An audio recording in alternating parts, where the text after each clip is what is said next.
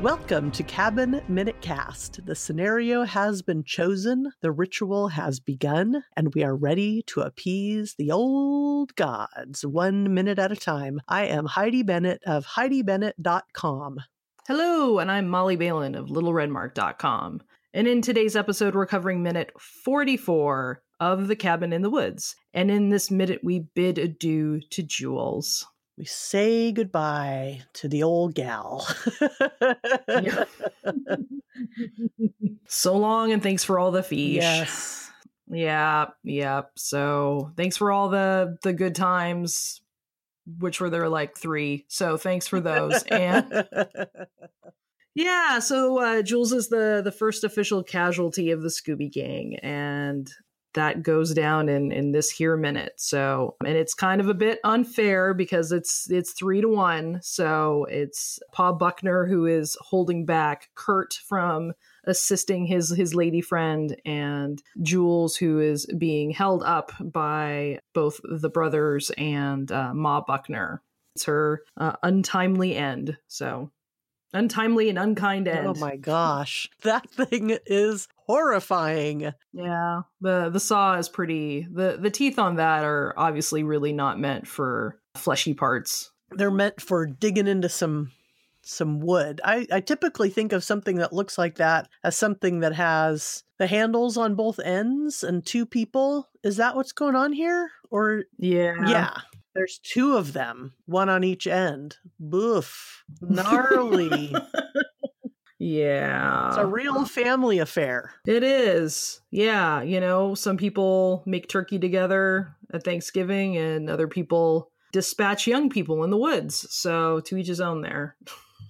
Kurt's being held back, like you said, and then we get this blood splattery slice that it's obscured in a bit of darkness, which I appreciate, but it's still pretty nasty. And then there's a bit of a wipe. Would you say? Is this like the only wipe in this movie?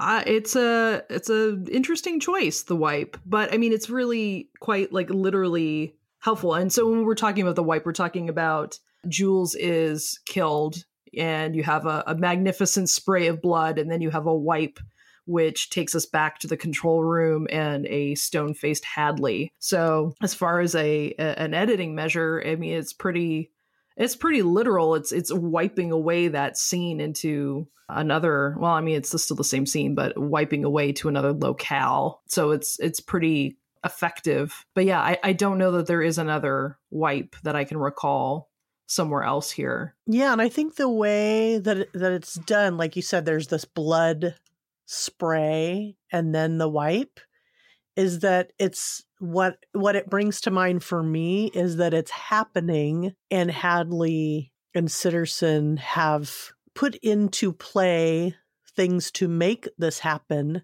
but the blood is not spraying upon them. So they have blood on their hands, so to speak, but then they're sort of removed from it in that he's sitting there in a sterile room with a white button-up shirt on. Mm-hmm.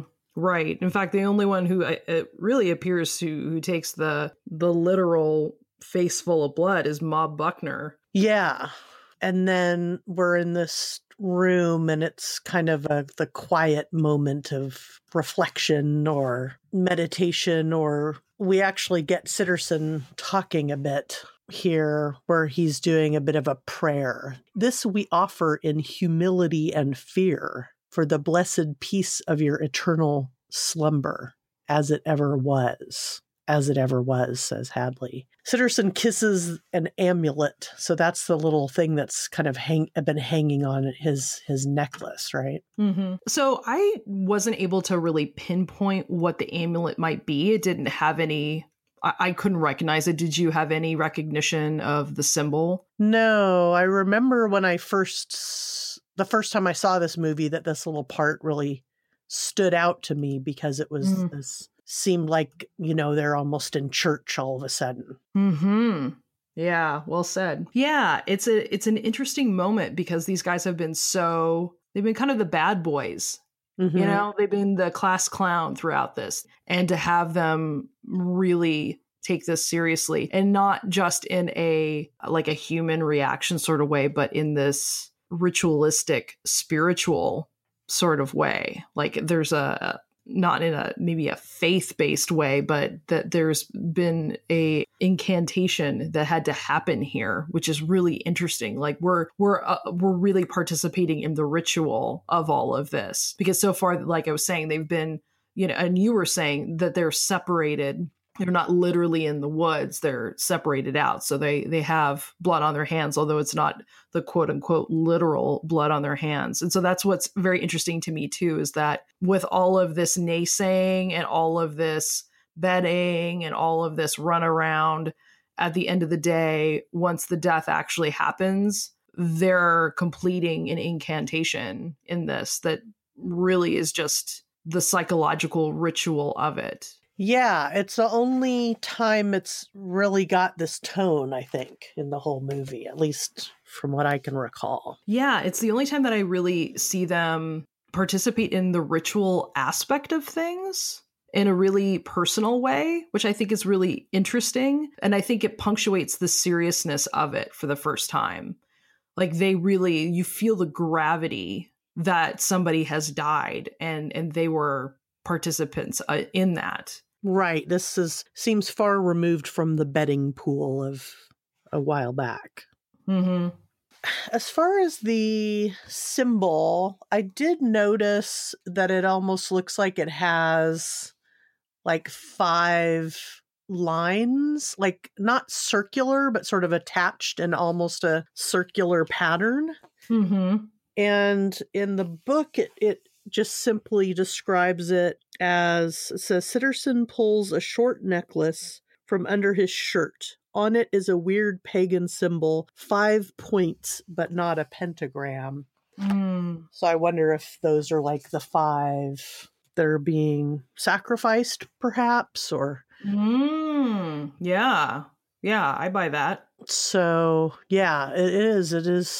It's very different tonally. And then we get Hadley standing up and moving. And it's like part of his little swagger, but not his usual, what'd you say, is 10-pound ball swagger, And he does have the 10-pound ball shift there.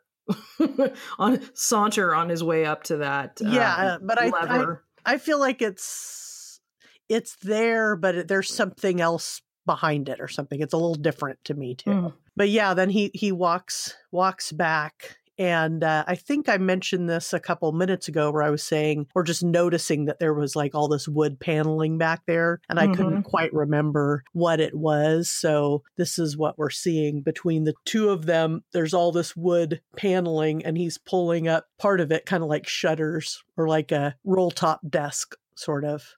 And then as he pulls one up, there's a lever. And as he's about to pull that lever, and the lever looks, what would you say? Like the coloring is almost not rust, like a brass. Like a dirty brass. Yeah. So it has a bit of it doesn't have an old patina, but it looks older than, say, it's not like brand new and shiny. It's got a bit of wear to it. And he turns around and looks at Sitterson. Sitterson's in his chair still. You can see what's going on the huge screens. And I think, again, we're seeing this contrast of on the screens, we're seeing what's happening in the forest, and it looks very green and almost like a fantasy movie as far as the colors go. And then Hadley rather, pardon me, is pulling down that lever. And that's when we get to see something new.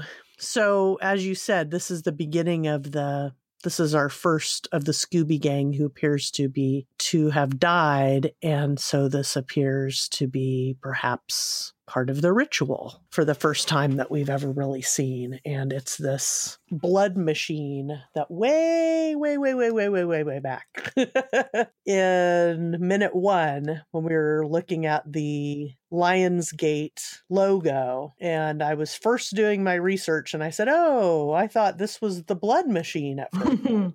because it's the same color and it's got that sort of mechanical movement going, but the blood machine is a whole different thing. It is, yeah, yeah. Although they do bear a resemblance, so it's the association is fair. Yeah, I didn't feel silly. I was like, oh, I get this. I see why I thought this was the same thing. And Absolutely.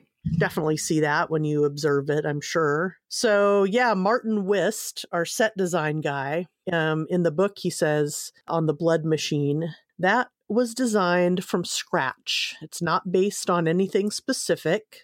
So it's not based on the logo, but the reference would be Jules Verne, steampunk, and also Leonardo da Vinci's inventions. We spent quite a while drawing and designing many different iterations, and then it went to a prop test, just foam core mock-ups. Then it went to a prop shop, and they started manufacturing all the cogs and wheels and pulleys, and we started putting it together. I'd go visit it, and we would change some things, and then we would show Drew, and he'd have a couple of notes, and it just progressed and progressed. When we brought it to the set, it stood about 10 feet tall and was completely functional. It was pretty fantastic. Cool. So, yeah, I like that was really cool, I thought, too, is that it's 10 feet tall. So it's not a miniature, and it's not digital. It's totally a 10-foot tall practical effect that we're just getting a taste of here at the tail end of this minute. A couple of things that I stood out to me in